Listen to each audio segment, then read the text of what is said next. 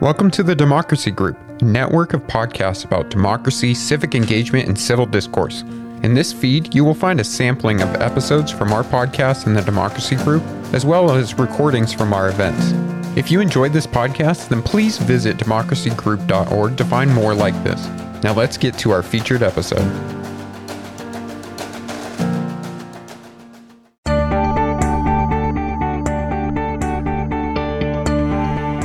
Welcome to the Bully Pulpit from the University of Southern California's Center for the Political Future. Our podcast brings together America's top politicians, journalists, academics, and strategists from across the political spectrum for discussions on hot-button issues where we respect each other and respect the truth. We hope you enjoy these conversations. Welcome to those of you who are here and to everyone who's with us on Zoom.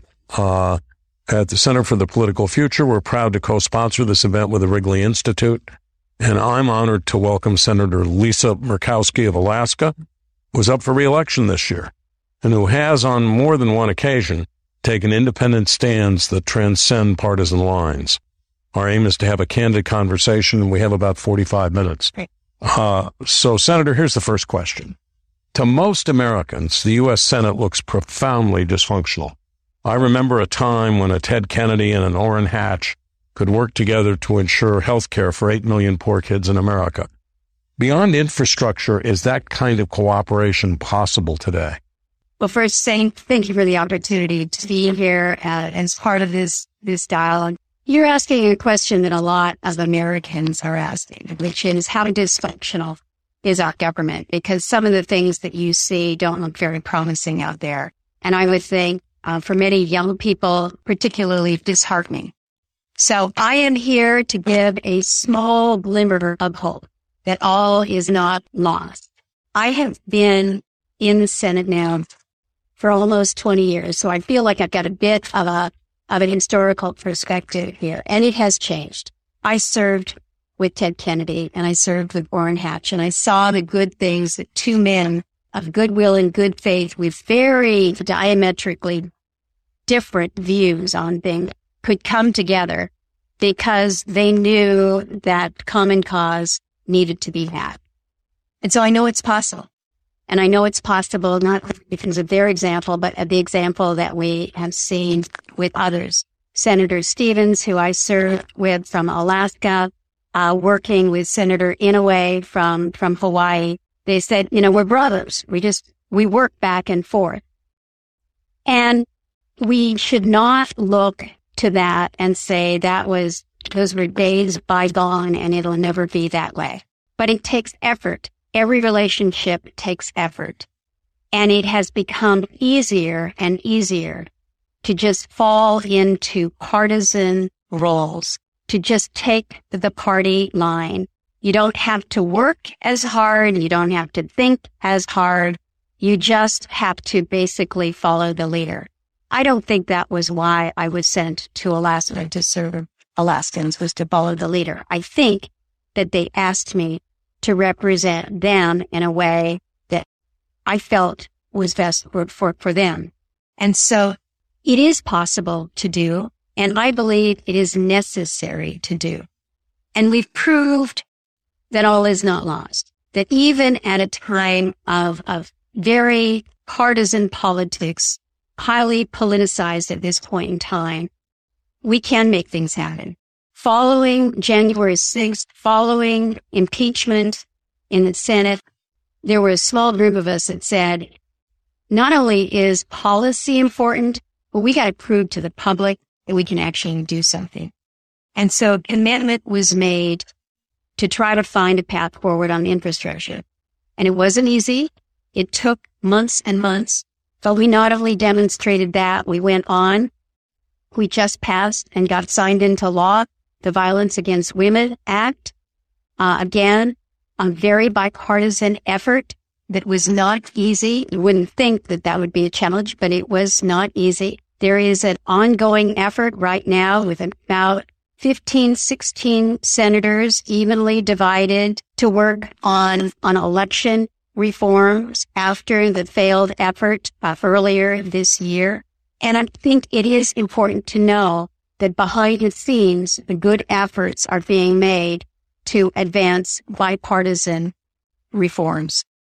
So it's harder, but it's necessary. Do party primaries impede this? Yes. Make it more difficult? Absolutely they do. Absolutely they do. Because what we have seen through our primary system is those on the far right and those on the far left in your party primaries are the ones that are really making things happen. They're getting organized. They've got the resources, and the pull then is for the candidate to go as far to either side as they can to gain the endorsement of their party. And they make it through the party primary, and then the electorate looks at that and says, well, I don't like either one of them. You've given me the extremes on either side. Where's the representation in the middle? Where's my voice here? So I'm not a big fan of closed primaries, and Alaska actually did something about this in the last election. By referendum, we got rid of our closed primary. We will have what's called an open or a jungle primary, which is anybody that's filed for the United States Senate can put their name on the ballot, and the top 4 names will then advance to the general election in August. And then in general, there will be a ranking. So it's called ranked choice voting. You will rank those individuals. My hope is that what this will do is it will not only free the lawmakers up who are elected to realize I don't have to just focus on this party base. My responsibility is to this whole electorate, because it was this bigger group that got me elected, not the party. So you won't have to have Murkowski pencils that people carry to the ballot to write in a name. No write-ins this year, which is a fine thing. We had to do that in 2010. I was taken out in a party primary. In a party primary, I was beaten by a Tea Party candidate because I was deemed to be too moderate. I didn't toe the party line often enough, and the Tea Party candidate gained advantage. And what was interesting was the response from the electorate, who said, well, wait. There was only like 14% of the electorate that said, this is whose name is going to be on the ballot. We want a say in this. And I said, well, there's not really a process for that. And they said, well, we're writing you in anyway. So you can either join us in allowing that to happen. So I had to teach everybody how to spell Murkowski. And you couldn't bring a pencil into the booth because we actually thought about that. That's what Strom Thurmond did back in 1952. And he's the last person that was successful with a write-in. But it was a lesson to Alaskans that if you really want a say in who is representing you, you can go outside that party structure system. It's very unconventional. It's not easy, but it can be done. You do seem to be one of the relatively few independent voices in the Senate. Where do you envision the GOP heading if the party takes back both the House and the Senate in November 2022? And the follow-up to that would be, what policy priorities should the party focus on in the next Congress if they take power?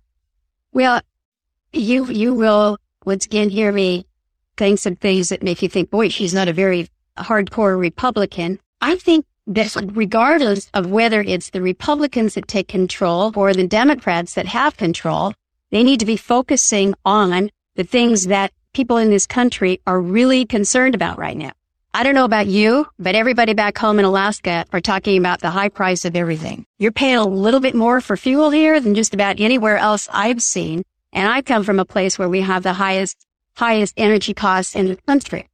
And so, what are we doing about inflation? What are we doing about our debt? What are young people, as I'm talking to young people, it's like, for heaven's sakes, the debt that we come out of school with and our opportunities for participation in the workplace. So I think we should be focusing again in these areas that the country is engaged with. We spend a lot of time sending serious messages, but not necessarily enacting some policy. So I think we're going to see a situation where the House, in my view, will flip. I think we're going to see the Republicans take control of the House. Right now, if I have to fight to put money on what happens in the Senate, I'm saying it's probably a 50-50 shot that Republicans would take that. But think about what happens when you have a little bit divided government. All of a sudden, it forces you, Maine, to work together a little bit. The House and the Senate are going to have to work together to get some things done, instead of what you're seeing right now with all the House, Senate, and the White House all held by Democrats. It's kind of the push is to get as much as we possibly can on our own while we still have this moment of total control. But remember, you don't have total control when you are in a 50-50 Senate and in a House where you are so closely divided.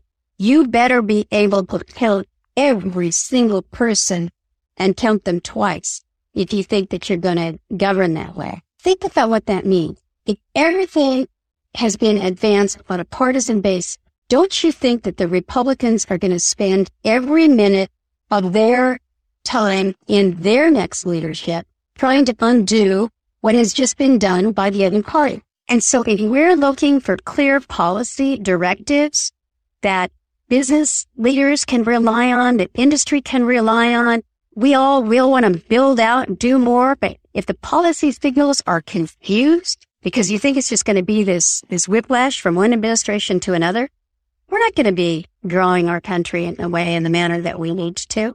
Let me talk about one place where there's a deadlock that seems almost incomprehensible to me.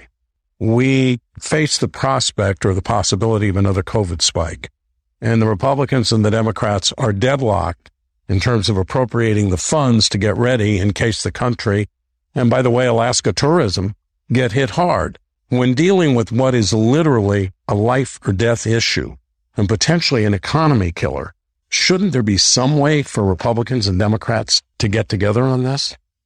Well, I'll give you a little bit of historical perspective there as I talk about how we might move forward. So this was right after the elections in 2020. Literally, we had not finished counting ballots in certain areas when there was discussion about what are we going to do, how are we going to respond. COVID is still just hitting us hard all over the country, unevenly, but in my state, we were really hit hard. And our economy was hurting. We needed more legislative relief. And we got back after the election, and the leadership in both the House and the Senate, Republicans and Democrats, said, we just had an election. We're going to wait until January. This is November. We're going to wait until January to address this. And you know, the wheels in Congress don't move slow, don't move fast. Any news that this was going to be many months in coming. And I said, we can't wait. We need help now. And so what do you do when you need to solve problems? You invite people over. And so we had a small dinner at my house, 8 of us, 4 Republicans, 4 Democrats. And I organized this with Mark Warner, who's a Democrat from Virginia. And Mark says, we got to figure out something. So I said, well, come over to my house. I said, my husband's out there. He's the one that cooks. And he said, well, I don't cook either, but I got a big credit card, and so I'm buying dinner. So we bought a great Italian takeout for us, and we sat there. And because COVID was just hitting Washington, D.C. hard, we had to have all the windows open. We're all sitting around the living room there. It was freezing cold in the house, but some said, well, those are not going to come inside with all of you people that are carrying germs. Anyway, long story short, we said, we got to do something. We've got to give leadership the template as to how we resolve this.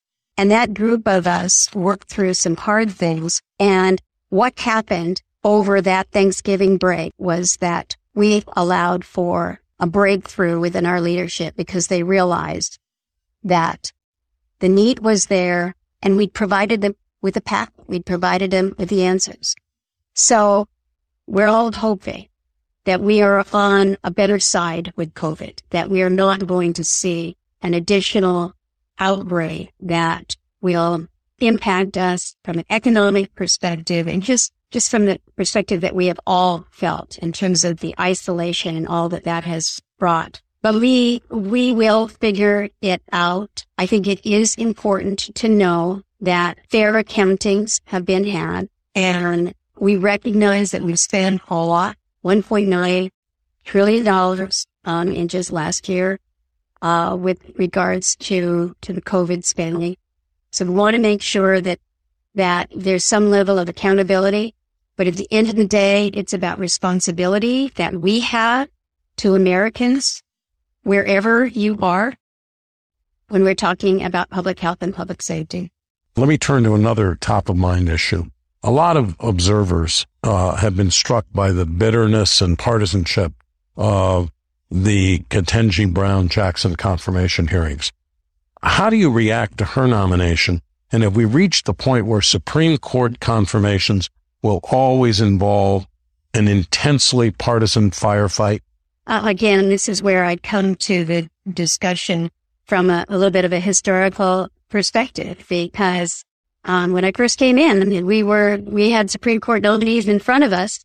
Yeah, the questions were tough and they were hard and they were probate. And there was some partisan divide, but it was not the intensity. It was not to the level that I think we have fallen in terms of how these individuals, everyone,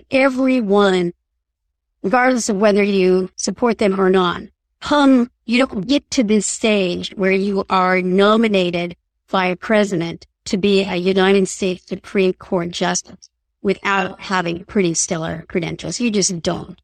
So to be probing in terms of their views and perspectives is absolutely appropriate, because we're selecting somebody to be one of nine in the third separate but equal branches of government. So this is a big deal. But I think it is discouraging beyond words to see how we it's not even the Congress, because it's the Senate's role, this advice and consent role, how we have so politically charged these confirmation hearings.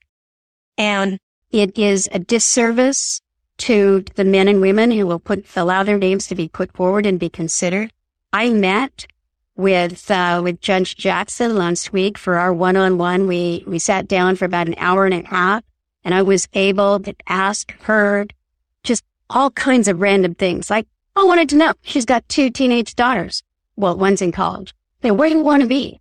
That has nothing to do with what she might do on the bench. But I want to know about her as an individual. I want to know about her as a woman. And I apologized to her in advance for what I knew was going to be coming. That this gauntlet that a nominee has to go through. And I don't serve on the committee, so I wasn't there for the 22 hours of questioning that she went through. I've watched some of it, and part of my homework this weekend is to go through much of that, to hear the questions that are asked, the tenor of the questions that are asked, and hear her responses as well. But think about what our process does to those who might wish to serve, whether it is as a judge or whether it's as a United States senator or a congressman. If you feel that you've got to go through such an awful, nasty, personal process, do you really want to do that? I can't tell you the number of people that we've tried to encourage to run for the United States Senate. You'll hear the stories come back saying, well, I really want to do it. I think it would be great, but I'm just not going to put my family through that. Think about that. What we lose in terms of the talent, because I'm not going to put my family through that. But you're still hopeful that we can get beyond that. I have to be, because what's the alternative? What's the alternative? A completely dysfunctional Congress? That's not tenable. Because think about governance in a democracy. Think about governance in the United States of America, where we're strong because we have these 3 separate but equal branches of government. And, somehow or other, we've managed to work through good presidents and bad presidents. And we've managed to work through good Congresses and bad Congresses. We managed to work through it because the institutions are sound. But when you give up on the institution and you say it's just too foul, it's politics are just too much, if the institution itself can't stand, think about where we are. Think about it in terms of U.S. democracy right now. if people don't believe that the individuals that are representing them were fairly elected, that the elections were legitimate, they're not going to look at that leadership and say there's any respect there or that I need to follow those laws, or think about it from the court's perspective. If you believe that the courts are nothing more than a political extension of the legislative body or the executive branch, that they really aren't there for me, then why are you going to have any respect for the rule of law? And if you don't have respect for the rule of law, if you don't have respect for your leadership, you don't think that the rules within which we operate are there for you, what kind of a democracy do we have anymore?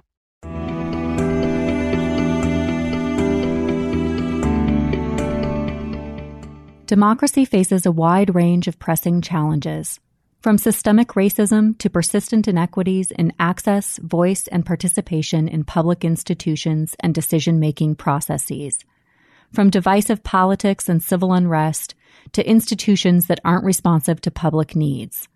It's not enough to just identify problems.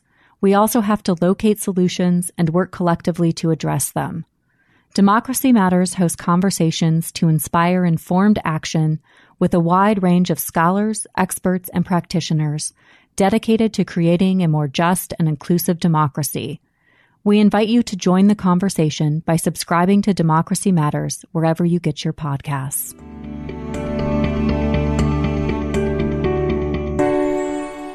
You said something while we were waiting to start this program that I thought was really important, that democracy depends on a shared reality.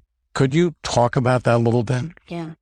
And I shared it and I said, I got to find out who actually said that. I wrote it down and I keep random notes on the back of envelopes and napkins and stuff, and I stick them in there. And I was looking at that because it is something that I think we're seeing play out right now with the awful tragedy in Ukraine, as we are seeing hospitals and theaters and apartment buildings blown up and people killed by this war that Putin has wrought on Ukraine. It should eat at all of us. And you think, how do we get out of it? How does this end? And that was a question that was directed to General Milley, I believe it was, who's the chairman of the Joint Chiefs of Staff. And this was right before Putin invaded. And we were probably 2 days away from that, but it was very clear of what was happening. And the question was asked, well, how does this all end? It hadn't even started yet, but we already wanted to know, how does it end? And he said, it will be when the mothers of Russia rise up because they see their sons who are being killed, their husbands who won't return.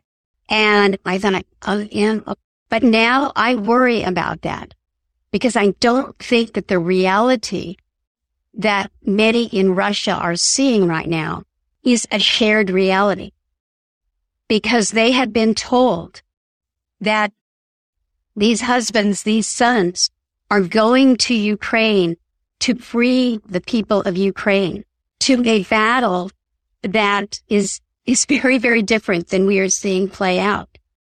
And so how can you rise up and say this is wrong if what you have been led to believe, the facts that you know, are not grounded in the reality, if there is no shared reality?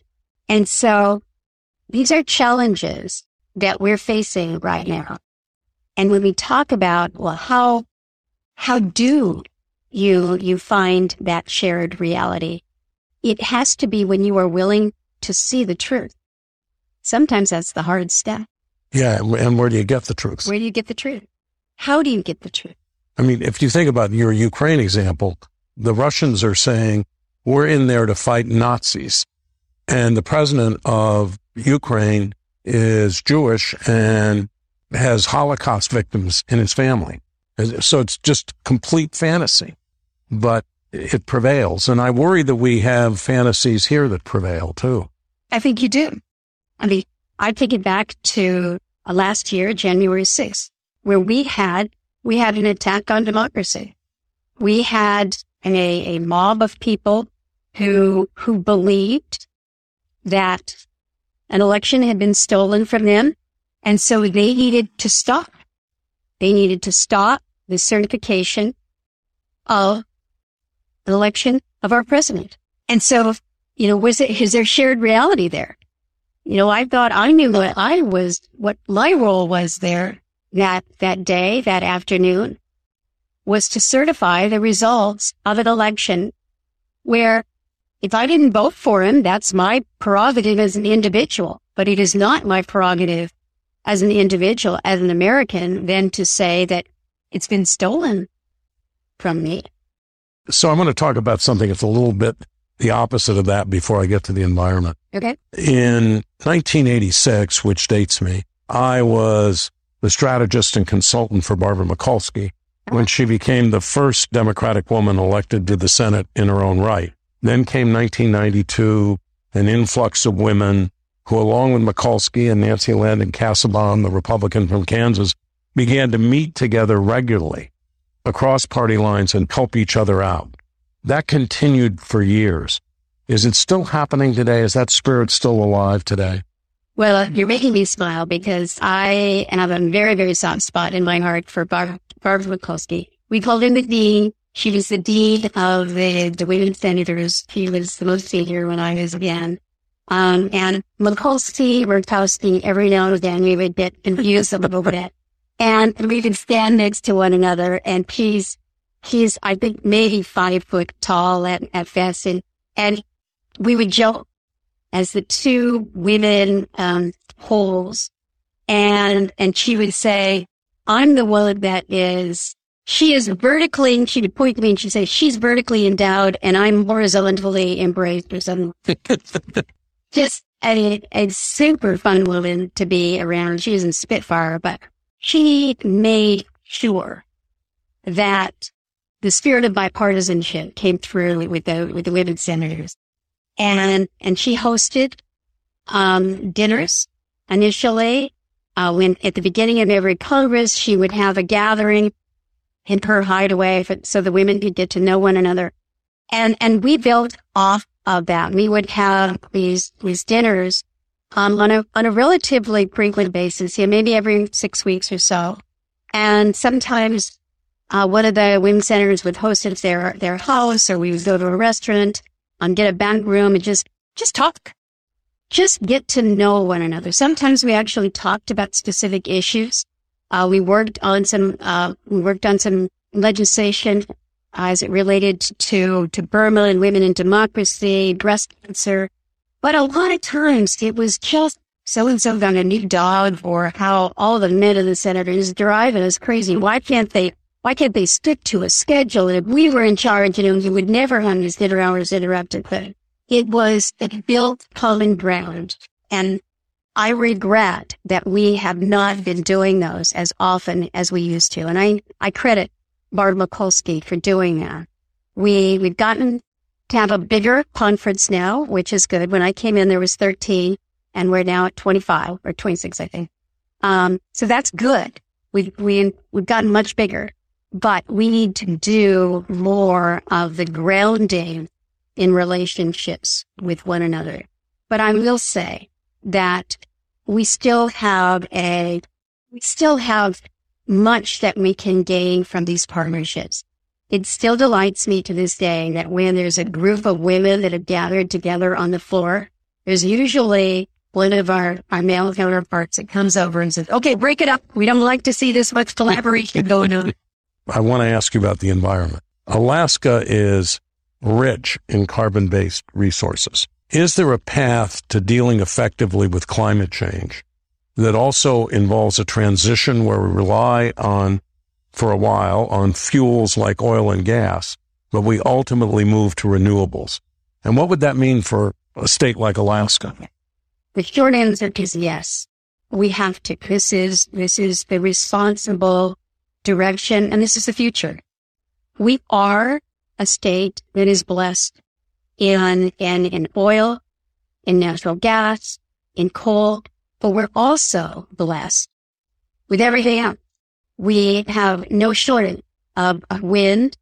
You might say we don't have much solar, but come up to Alaska in the summertime when we got 24 hours a day, thank you very much, and extraordinary geothermal resources. I'm focused on our ocean energy, marine hydrokinetic, our tidal, our wave. There's so much potential there. So the question is, does this have to be either or? To which I say, absolutely not. Absolutely not. We should be every day looking to how we are reducing our carbon emissions and what we are doing to reduce the carbon intensity in everything that we do, not just in our energy production, but everything else that is going on. So the push to move us off of oil when it comes to our transportation fleet, just to me, is logical and common sense. But we need to recognize that we are a society that for this moment in time, we're a society that is operating off of carbon-based fuels, off of oil, off of natural gas.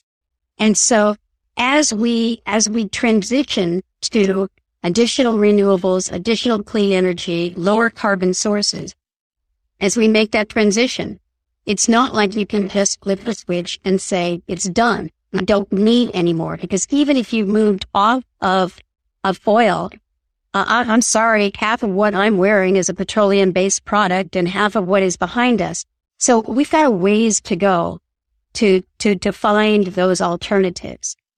What we need to embrace, though, is a transition that acknowledges the reality of how we get there. I've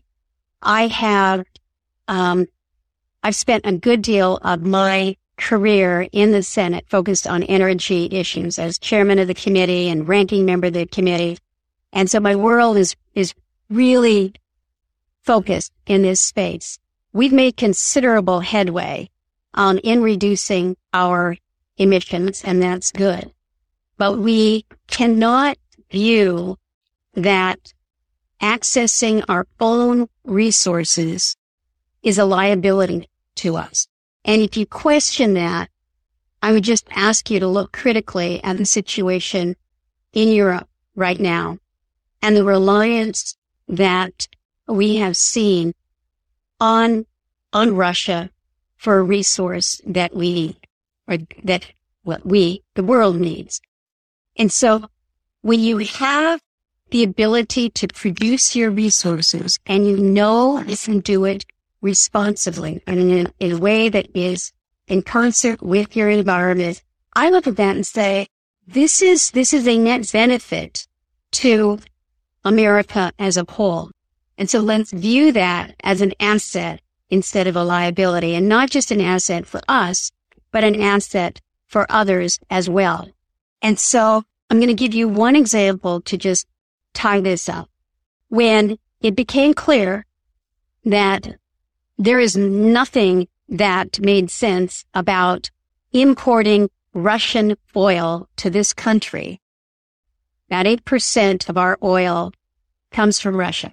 I don't want a penny of our money going to help fuel Putin's war in Ukraine. And that's how he has made so much of his wealth is off of the resources there. So we're saying we're going to cut that off. Well, you're going to have to get it from somewhere else. And there's no dial where we can just say, okay, everybody, you just need 8% more here in the United States. It takes longer. That's a little bit longer of a view, but I think it's a view that we need to take. But instead, where did the administration turn first? There was an easy spigot in Venezuela. In a country that we placed sanctions on a good handful of years ago because of their horrible corruption and a legacy of human rights abuses and environmental awfulness. I know that that's not a technical term, but here you've got an administration that is saying, we've run on We've run on the issue of climate change, and that's our initiative. And so we can't take our foot off the proverbial gas here. And so we don't want to encourage more domestic production here. We're going to have to go somewhere else. So we're going to a country that we've sanctioned and who has the worst environmental track record when it comes to accessing oil. That to me is like, whoa, that is wrong. That is wrong. So we got to make some hard choices here. But I don't think they have to be hard if we allow for a transition that is honest and appreciate that you can't flip a switch to go from a carbon-based production to a renewable economy overnight. So let's send policy signals that will allow for the safe production done in an environmentally sound way in places where we don't have the human rights violations. We do have the environmental regulations, and it's going to benefit our own economy, jobs, and that of our allies. So it's an issue where it requires good, honest discussion rather than the rhetoric from both sides. It does not have to be an either or proposition. I think the president just heard you because he's just done this deal with the Europeans. I think it's to supply $15 trillion worth of natural gas over, I mean, that means you're going to have to ramp up production here in this country. I want to say this is one of the most interesting conversations we've had. And you exemplify a lot of what the Center for the Political Future is all about, which is to model and advance politics where we respect each other and we respect the truth. So thank you for coming. Thank you for joining us on the Bully Pulpit. It helps us a lot when you subscribe and rate the show 5 stars wherever you get your podcasts. Follow us on Twitter at USCPOL Future. That's USCPOL Future. Follow us on Facebook and YouTube, and visit our website for upcoming programs.